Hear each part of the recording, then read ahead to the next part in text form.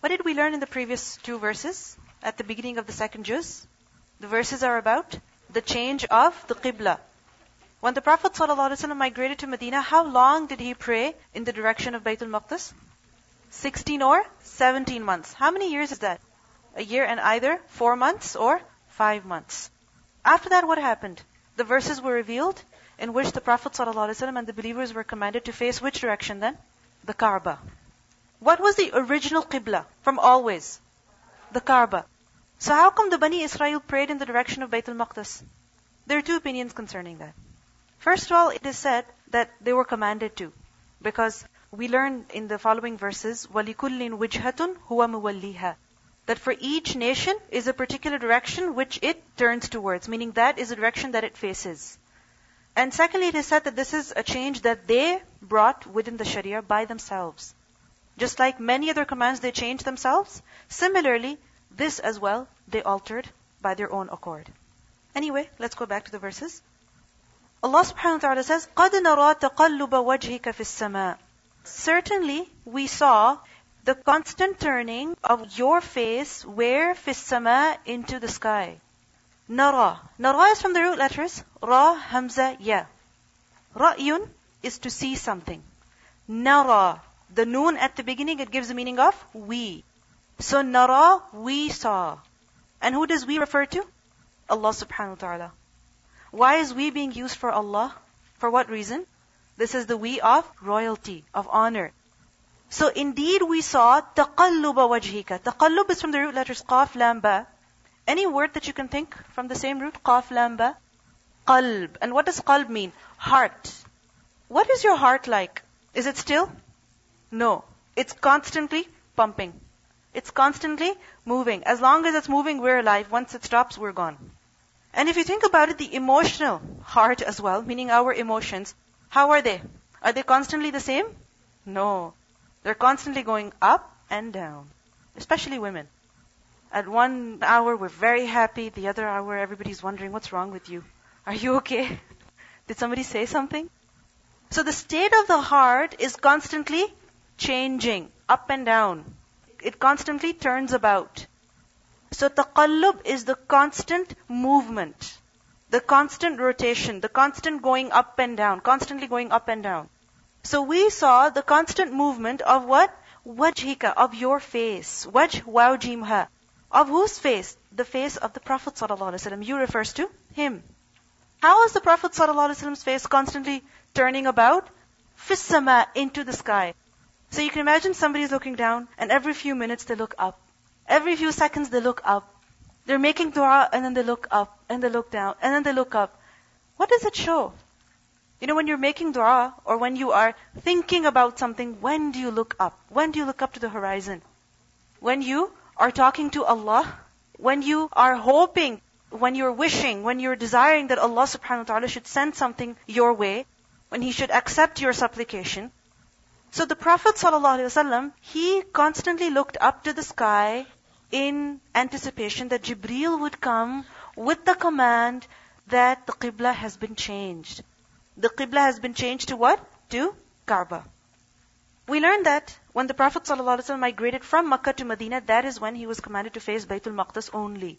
In Makkah he was able to face both Baytul Maqdis and Kaaba. But in Medina he couldn't do that anymore. And first of all, leaving Makkah was very hard on him. And secondly, not facing the Kaaba in prayer was even harder. And he knew that the final command was to be what? That he had to face the Kaaba in prayer. Because that was the original Qibla. And we know that all of the changes that people had brought previously, the religion was being restored. Meaning the religion was being revealed in its original form to the Prophet ﷺ to perfect the religion. So he knew that Ibrahim a.s.'s Qibla was the Kaaba. So obviously Muhammad ﷺ, his Qibla was also supposed to be the Kaaba. However, he was waiting for the command from Allah. And he really wanted to face the Kaaba. But he did not do so until Allah commanded him. So Allah is saying, we saw your constant turning of your face. We saw you looking up again and again. Every time you looked up, we saw you. Every time you hoped, we knew. We heard you. قَدْ نَرَى تَقَلُّبَ وَجْهِكَ فِي السَّمَاءِ. Look at the love in this. that every time the Prophet ﷺ looked up, Allah paid attention to him. Allah looked at his face. Allah responded to him. Remember that whenever we are making dua, Allah hears us. We're never too far from Allah. Never. Every time we make a dua, even if we utter something in our hearts, and we're not able to verbally say it with our mouths, but that yearning can be seen in the eyes, Allah subhanahu wa ta'ala knows about it. قَدْ نَرَى تَقَلُّبَ وَجْهِكَ فِي السَّمَاءِ. We saw you every single time. فَلَنُوَلِّيَنَّكَ. So, surely we will definitely turn you. فَلَنُوَلِّيَنَّكَ. What do you think the root letters are? Waw, lam, ya. The word seems very big, but if you break it up, it's easy to figure out what the root letters are. Fa means so, la, surely, nu means we, waw, lam, ya are the root letters, and noon with the shadda means definitely, and kaf means you. So surely we will definitely turn you into a qiblatan, into a direction that tardaha, you'll be very happy with it. Qiblatan, qaf ba lam, you know about this word already. And tardaha, ra, dad, ya, radiya. Radiya is to be happy with something. Radiya, to be happy with something. And tardaha, you will be happy with what? Ha it. And ha refers to the qibla. So we will definitely turn you, meaning we will command you to turn in the direction that you will be happy with. In other words, Allah subhanahu wa ta'ala is telling the Prophet sallallahu alaihi wasallam that we will command you very soon that you should face the Kaaba in prayer. Now imagine, the Prophet sallallahu alaihi wasallam, he wanted to face the Kaaba. Allah subhanahu wa ta'ala reassures him, don't worry, the command will come. And it will definitely come. How soon? This soon. فَوَلِّ وَجْهَكَ. So turn your face. Just imagine. First of all, he's told, we know that you really want it. And we are going to give you the command. And just imagine if you're being told about this, that don't worry, somebody will come, and they will come soon, and all of a sudden they open the door, and your friend walks in. How happy you would be. How excited you would be. So similarly, look at the sequence in the verse. Look at all of these statements. We will definitely give you the command. How? When? Right now. فَوَلِّ وَجْهَكَ. So turn your face. Walli, same root, waw lam ya. So turn your face, shatara, in the direction of al-Masjid al-Haram, the sacred mosque. The word shatr is from the root letter shin tara, and shatr means in the direction of something, towards something, and it's basically to face something from far, to face something from a distance. Not from very close, but from a distance. For example, if a person is standing right next to a wall and they're facing the wall, is the wall in their shatr? No. Why? Because the wall is right in front of them. But if, for example, I'm standing all the way here and the wall that's all the way at the back of the hall, if I'm facing in the direction of the wall, then the wall is in my shatr. Why? Because I'm facing it from a very long distance. I'm not in front of it. Similarly, when we face the Kaaba, is the Kaaba right in front of us? No. How far is it? Miles and miles, kilometers and kilometers away from us. So when we stand in the direction of the Kaaba, it's in front of us in the sense that we are facing it, it's within the direction that we are facing. فَوَلِّ وَجْهَكَ شَطْرَ الْمَسْجِدِ الْحَرَامِ. So turn your face in the direction of al-Masjid al-Haram, the sacred masjid. Masjid, is from sujood, the place of sajda, the place that has been officially made, officially designated for the purpose of prayer. For instance, the place that we are sitting at. And al-Haram, harami. What do we know the word haram as? It means something that is forbidden. Like, for example, alcohol is haram. What does it mean? Can you drink it? No, you can't. Can you put it in your food? Just a little bit of it. No, you can't. You can't eat it. You cannot consume it. Why? Because it's haram. You have to stay away from it.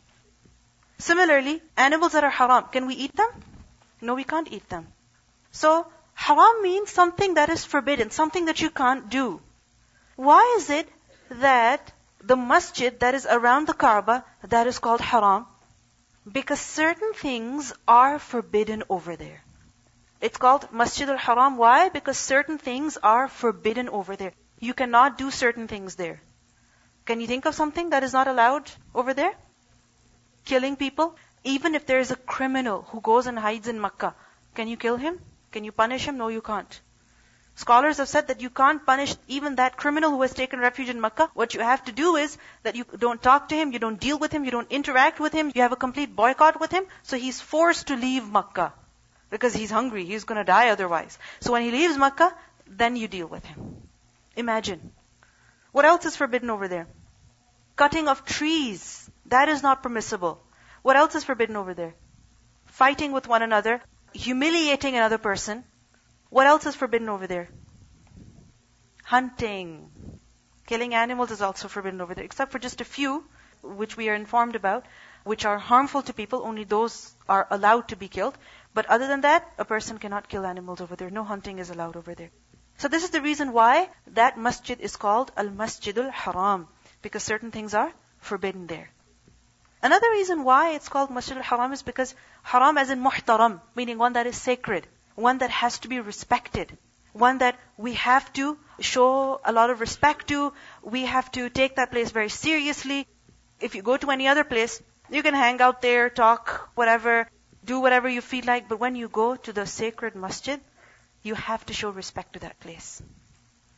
Every masjid deserves respect, but Al-Masjid al-Haram deserves even more respect, even more care, even more attention from us. So anyway, we see that in this ayah, the Prophet ﷺ is given the command finally, فَوَلِّ وَجْهَكَ شَطْرَ الْمَسْجِدِ الْحَرَامِ. Just imagine how happy the Prophet ﷺ would have been when he would have received these words. How happy, how satisfied, how relieved, how content he would have been. And Allah subhanahu wa ta'ala says very truly that تَرْضَاهَا, you will be happy with it, you will be pleased with it. And then the believers are addressed that وَحَيْثُ مَا كُنْتُمْ. حَيْثُ, where, حَيْثُ is used for place. حَيْثُ, where, ma, this is extra. Ma is extra over here. And remember that any extra word, what it means by that is that it will not be understood in its literal sense in the context. It will not be understood in its literal sense in the context. So ma generally means what? What? Right? It means what? Do you translate this as what over here? No. Sometimes you translate ma as not. Do you translate this as not? You don't. So why is ma here then? If we don't understand it in its literal sense, what's the purpose? The purpose is to emphasize what is being mentioned. So haysuma, meaning wheresoever, any place. Haysuma, any place at all, wheresoever you are, haysuma kuntum. Notice the word kuntum. You see the ta and the mim? This ta and mim is for plural, you all. Now, previously we learned that fawalli, walli is singular. Fawalli wajhaka.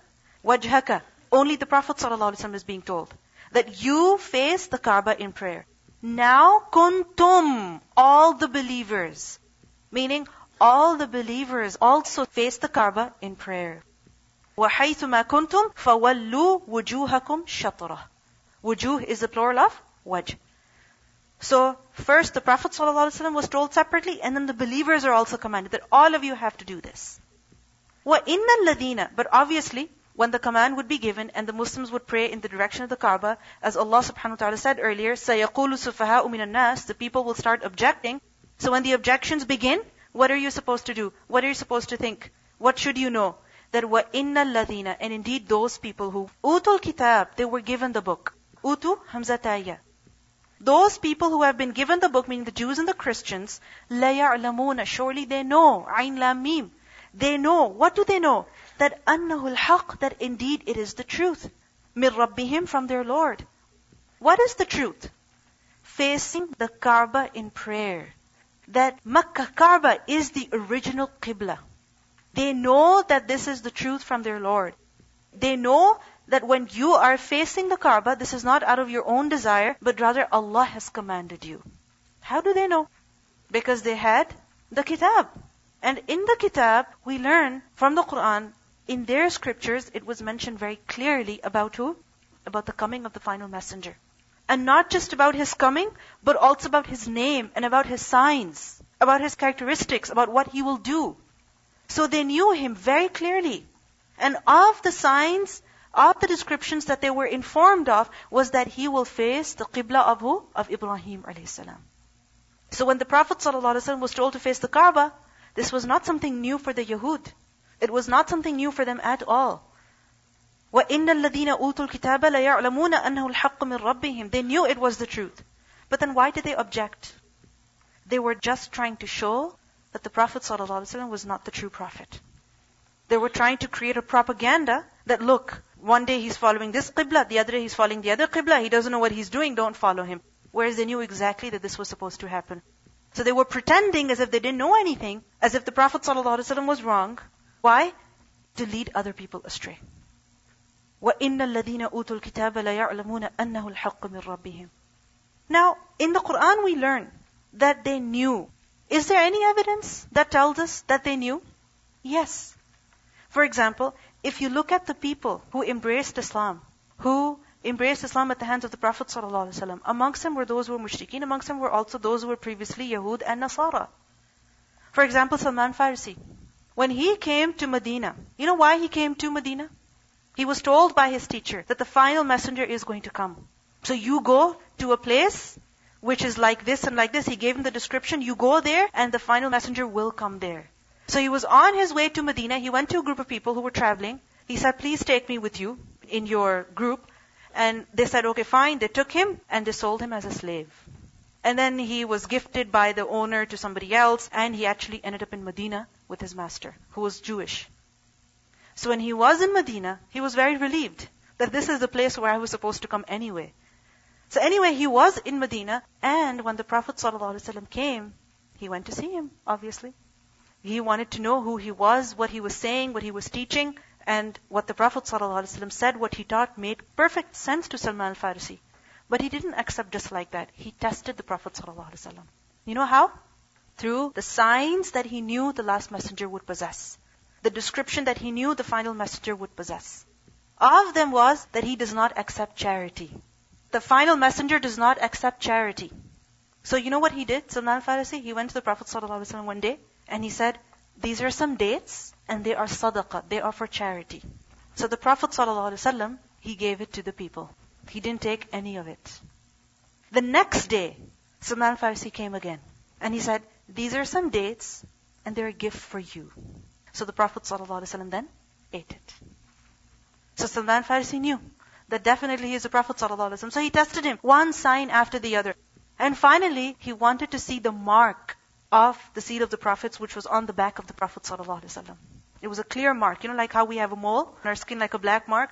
So similarly, on his back was a mark that said Muhammad Rasulullah ﷺ. It was a part of his body. It was like a mark on his back. So Salman Farsi wanted to see that to be certain that yes, indeed, he is the final messenger. So he was going, after the Prophet ﷺ, looking here and there, trying to look. And the Prophet ﷺ knew that this is what he's trying to see. So the Prophet ﷺ lowered his upper garment a little bit so that he could see. Salman Farsi saw. And he was certain, he was absolutely sure. So if Salman Farsi believed in the Prophet ﷺ, then what does it mean? What does it prove? That he was definitely the Prophet ﷺ. He was definitely the final messenger that the Ahlul Kitab were waiting for. So if they did not accept him, if they did not believe in him, then they are the ones who are at fault. So Allah says, وَإِنَّ الَّذِينَ أُوتُوا الْكِتَابَ لَيَعْلَمُونَ أَنَّهُ الْحَقُّ مِنْ رَبِّهِمْ. They know that it is the truth from their Lord because they knew about the sign. They have it in their scripture. But obviously, when a person states one lie, if he has to cover up that lie, does he end up uttering more lies? Yes. For example, a kid says to the mother, I never did this. Who did this then? So and so did it.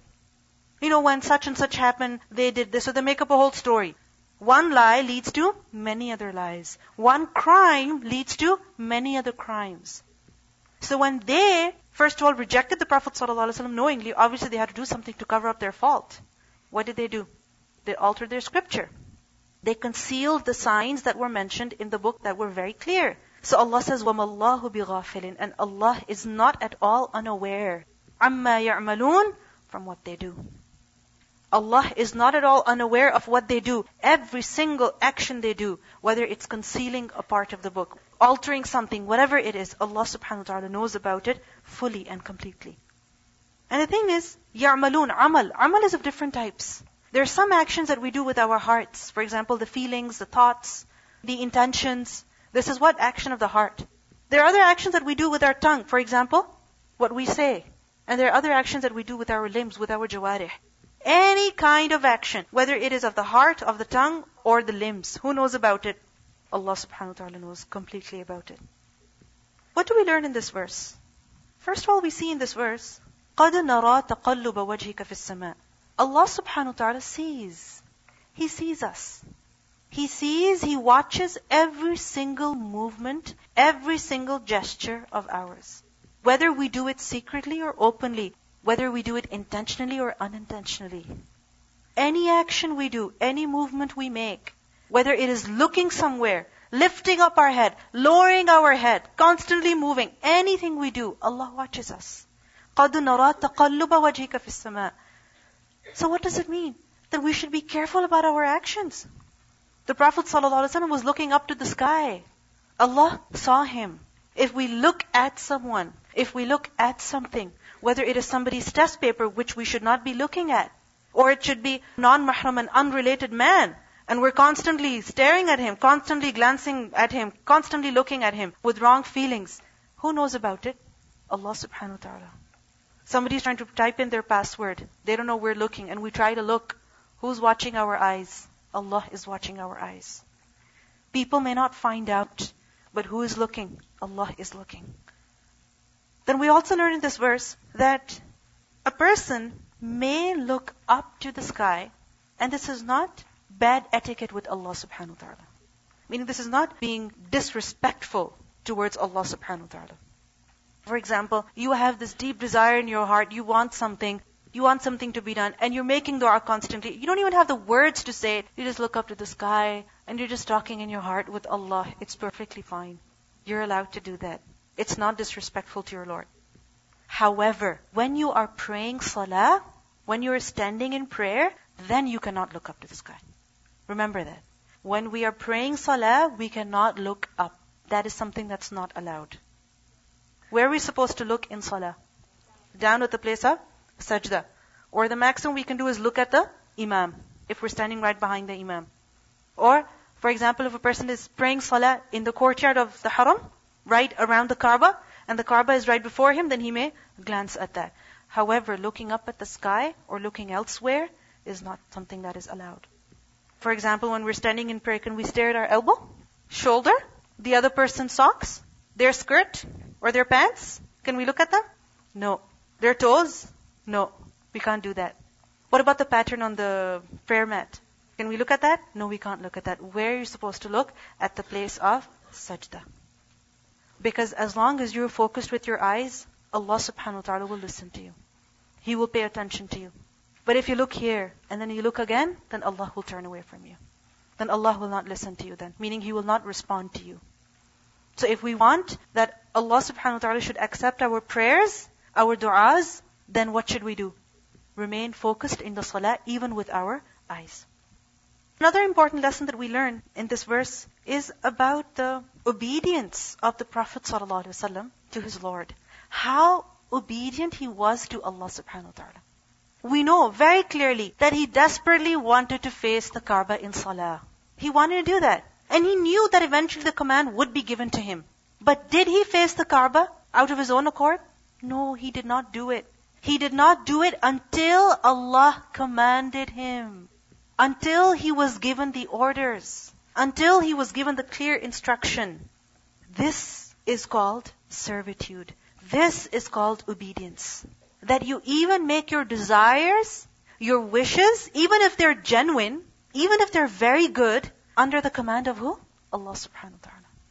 That you keep everything of yours, your wishes, your desires, everything under the command of Allah subhanahu wa ta'ala. This is true servitude. And this is something that we see very clearly in the Prophet sallallahu alaihi wasallam.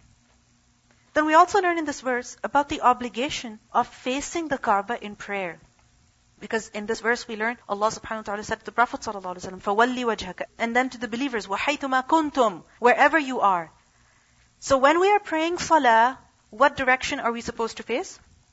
The Kaaba. This is something that is mandatory. And this is actually a condition of iqamatus salah. A condition of the acceptance of prayer. Just like wudu is a condition. Can you pray without tahara? Can you pray without wudu? No, you can't. Will your salah be valid? No. Similarly, If you don't bother to figure out where the qibla is and you pray in any direction, is your salah acceptable? No, it's not. It's a condition for salah. And wherever a person may be, because look at the word haysuma, anywhere you are, any place, whether it's on the earth or in air or in the water, wherever you are, when you're praying salah, face the Kaaba. That qibla you have to face. And this is a prerequisite for salah. There are some exceptions though. When you are exempted from facing the Kaaba, from facing the proper qibla. The first is when a person is performing voluntary prayers when a person is traveling. For example, you're sitting in the car and you're like, you know what, I'm just sitting waiting to get to my destination. I can't read, don't know what to read. I don't have 3G, so I can't even check my email. So you don't know what to do, you don't want to waste your time, so you think, okay, might as well pray nafil. I have my wudu. But then you're like, I'm not standing and I don't know where the qibla is. And besides, even if you know where the qibla is, it's behind you and you're going the other direction. Can you turn the direction of the car? No, if you do that, you won't get to your destination. So, in nafil salah, voluntary salah, it's not a condition that you face the qibla. It doesn't matter. If the vehicle or your car or your animal, whatever, it changes direction, you don't have to bother to change it back into the direction of the qibla. But this is what? Voluntary prayers.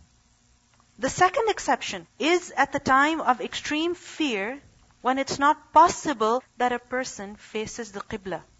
What does it mean by that? Inshallah, we will learn in the Quran about Salatul Khawf, the fear prayer.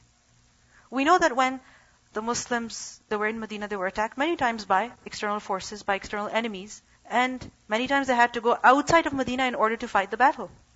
Now imagine, the enemy is in front of you, and you have to pray salah. The army is camped here, the other army is camped on the side, and the qibla is this direction. So if you're facing the qibla, then the enemy can come from your back and attack you and finish you. So this is the situation of extreme fear. So at this time, it's not necessary that people face the qibla. Likewise, the person is trying to escape from somewhere. If he knows that by the time he'll reach the destination, the time of salah will be over, he has to pray. So he will pray in whatever direction he's facing. He doesn't have to figure out where the qibla is. He doesn't need to face the qibla. In whatever direction he can, just pray. That's a second exception. The third exception is when a person is unable to face the qibla due to extreme illness. Due to being very, very sick. He's not able to face the qibla. So for example, a person is in a hospital. He's lying down on the bed. He cannot even sit up. And the qibla is the other direction completely. Is he supposed to sit up on the other side so that he can face the qibla? No. He's not required to do that. Wherever he's lying down, wherever he's sitting, he can pray right there and then. He doesn't have to face the qibla. These are the three exceptions. Now, what if you are in a mall and it's time for salah? You go down somewhere into an empty corner. There's very few people over there, so you figure out you can pray there. You're like, I don't know where the qibla is. Let me just pray facing the wall. Can you do that? You cannot do that. You cannot face a direction unless and until you are sure that that is the qibla. You cannot say whatever. Allah will accept it. No. You have to figure out to the best of your ability. Okay, let's say you figured out, according to the best of your ability, the qibla was a particular way. You prayed. And then later on, you realize, no, it was somewhere else. Is it your fault? No. Do you have to repeat the salah? No. Why? Because when you were facing that direction, you were certain that that was the qibla. Afterwards you found out you were not at fault. But this shows that we cannot pray in any direction when we are confused. For example, in an airplane, you are unable to face the qibla. Just like a sick person is unable to face the qibla. Even if he tries to, he cannot. But if a person is going on a car, then what can he do? He can always stop, pull over, and stand and pray and get back on the car and go away. So, the point is that you cannot play guesswork when it comes to the qibla. When it comes to fard salah, then you cannot pray in the car. You have to stop and pray. So, with regards to the qibla, whenever you face the qibla, you have to be certain that this is the right qibla. Whether or not it is, you decided, you figured out to the best of your ability. Now tell me, how will you figure out which way is the qibla? What can you do? The next time you go to the mall and it's time to pray, your father's still not here to pick you up and you're like, by the time I'll get home, I'll miss my salah. What are you going to do? How will you figure out which way the qibla is? The most easy thing to do is that if you have a good phone, if you have an iPod, if you have a phone on which you can get an app which tells you which way the directions are, buy that. First of all, there are many that are free. If you can't find a free version, buy it. How much will it be? $2? $3? Maximum $5? Tell me, have you not bought a pizza for $2? Have you not bought a coffee and a muffin for $3 and more? When it comes to buying apps, unfortunately, we become very, oh my God, $2? 99 cents? I'm not getting it. You buy a coffee for more than that. You buy a bottle of water for more than that many times. So if it's something that is useful, something that will help you figure out which way the Qibla is, buy that. Keep that on your phone. Another very easy way is that alhamdulillah in this country, we know which way is north, which way is south, which way is east, which way is west, according to the main streets. So for example, if you are somewhere and you can't figure out which way is north, east, south because you don't know, like me, so you ask other people. You ask them. And there are many people who know about it, especially people who are good at driving, who know about all of their directions. You can always ask them, could you please let me know which way north is, which way south is, which way east is? And they'll let you know, inshallah. So that's a very easy way. Another way that you can use to figure out where the Qibla is, that you're outside. You're outside. And you see that the sun is up. You know that the sun rises from where? East. And the sun sets where? West. But the sun is somewhere here. You don't know if it's going here or there or here or there. How do you figure out which way the shadow is? So look at a tree. Which way is the shadow? You'll figure out the sun is here. If it's the beginning of the day, the sun is rising. If it's towards the end of the day, after Dhuhr, the sun is setting. Okay? So then you'll figure out where east is, where west is. And then, obviously, where's north? Where's south? Behind you. Right? So you'll figure out which way north is, and according to that, where northeast is, and then in that direction you pray. So these are 3 simple ways through which you can figure out where, in what direction the Qibla is. And also one more easy thing we can do is that many prayer mats you can actually get with the compass in it, right? They have that. So if you have one of those, you can keep that in your car. So anytime you're somewhere out and you can't figure out, just pull that out and you'll know where to face. Fard salah, you cannot pray in a car. You have to pray standing. Unless you are unable to. You are ill, you're sick, your foot is injured, you cannot stand, your knee is injured, you cannot stand. So you have to sit down and pray, you have to lie down and pray, or you're in a plane, there's no way you can stand. So in that situation, you are forced to sit and pray. You're not going to pull over on the highway. That's not allowed unless in an extremely severe situation. And it's not safe to stand on the side of the highway and pray there either. So what you're going to do is, you know from before that it's going to be Maghrib time soon. So before you get onto the next stretch of highway, pray. Wait till Maghrib Salah, pray. And if you know you can meet the next stop, you can get to the next stop before the time of Maghrib expires, then you get there and pray. You should plan ahead. If you are lying down and your feet are towards the Qibla, is that something that's not allowed? Is that forbidden? It's not forbidden. If you don't feel comfortable, don't do it. But don't say that it's haram, unless you have an evidence. For example, if your room is such that you can only put your bed in a particular direction, and if you put it there, your feet are going to be in the direction of the Qibla, there's nothing wrong with that. If we try to forbid it, there has to be some proof, some evidence of it. One more important thing that we learn in this verse is that Allah subhanahu wa ta'ala says, وَمَا اللَّهُ بِغَافِلٍ عَمَّا كَانُوا يَعْمَلُونَ. Allah is not at all unaware of what they do. What does it show? That whenever we're praying, don't just guesstimate. Because Allah knows about what you're doing. Allah knows about the intention of your heart. How much effort you've put in. So figure out which way the Qibla is to the best of your ability. And when you find out, for example, in the middle of the Salah, which way the Qibla is, then what do? Change your direction. In Salah. We learned that a person from Banu Salama, he was going somewhere and he saw a group of people, they were praying their Fajr Salah and they were facing still Baytul Maqdis and they had prayed 1 rak'ah by then. So he said to them that listen, the Qibla has been changed, and they turned in the direction of the Kaaba in their Salah. So for example, you're standing in prayer in your friend's house and your friend walks in and she says, I told you the Qibla was on the other side. So then what do? Break your Salah? No. Do you ignore her, complete your Salah and then yell at her at the end? No. What do? You change your Qibla right there and then.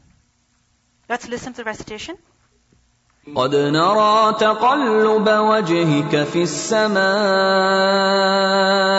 فلنولينك قبلة ترضاها فول وجهك شطر المسجد الحرام وحيث ما كنتم فولوا وجوهكم شطره وإن الذين أوتوا الكتاب ليعلمون أنه الحق من ربهم وما الله بغافل عما يعملون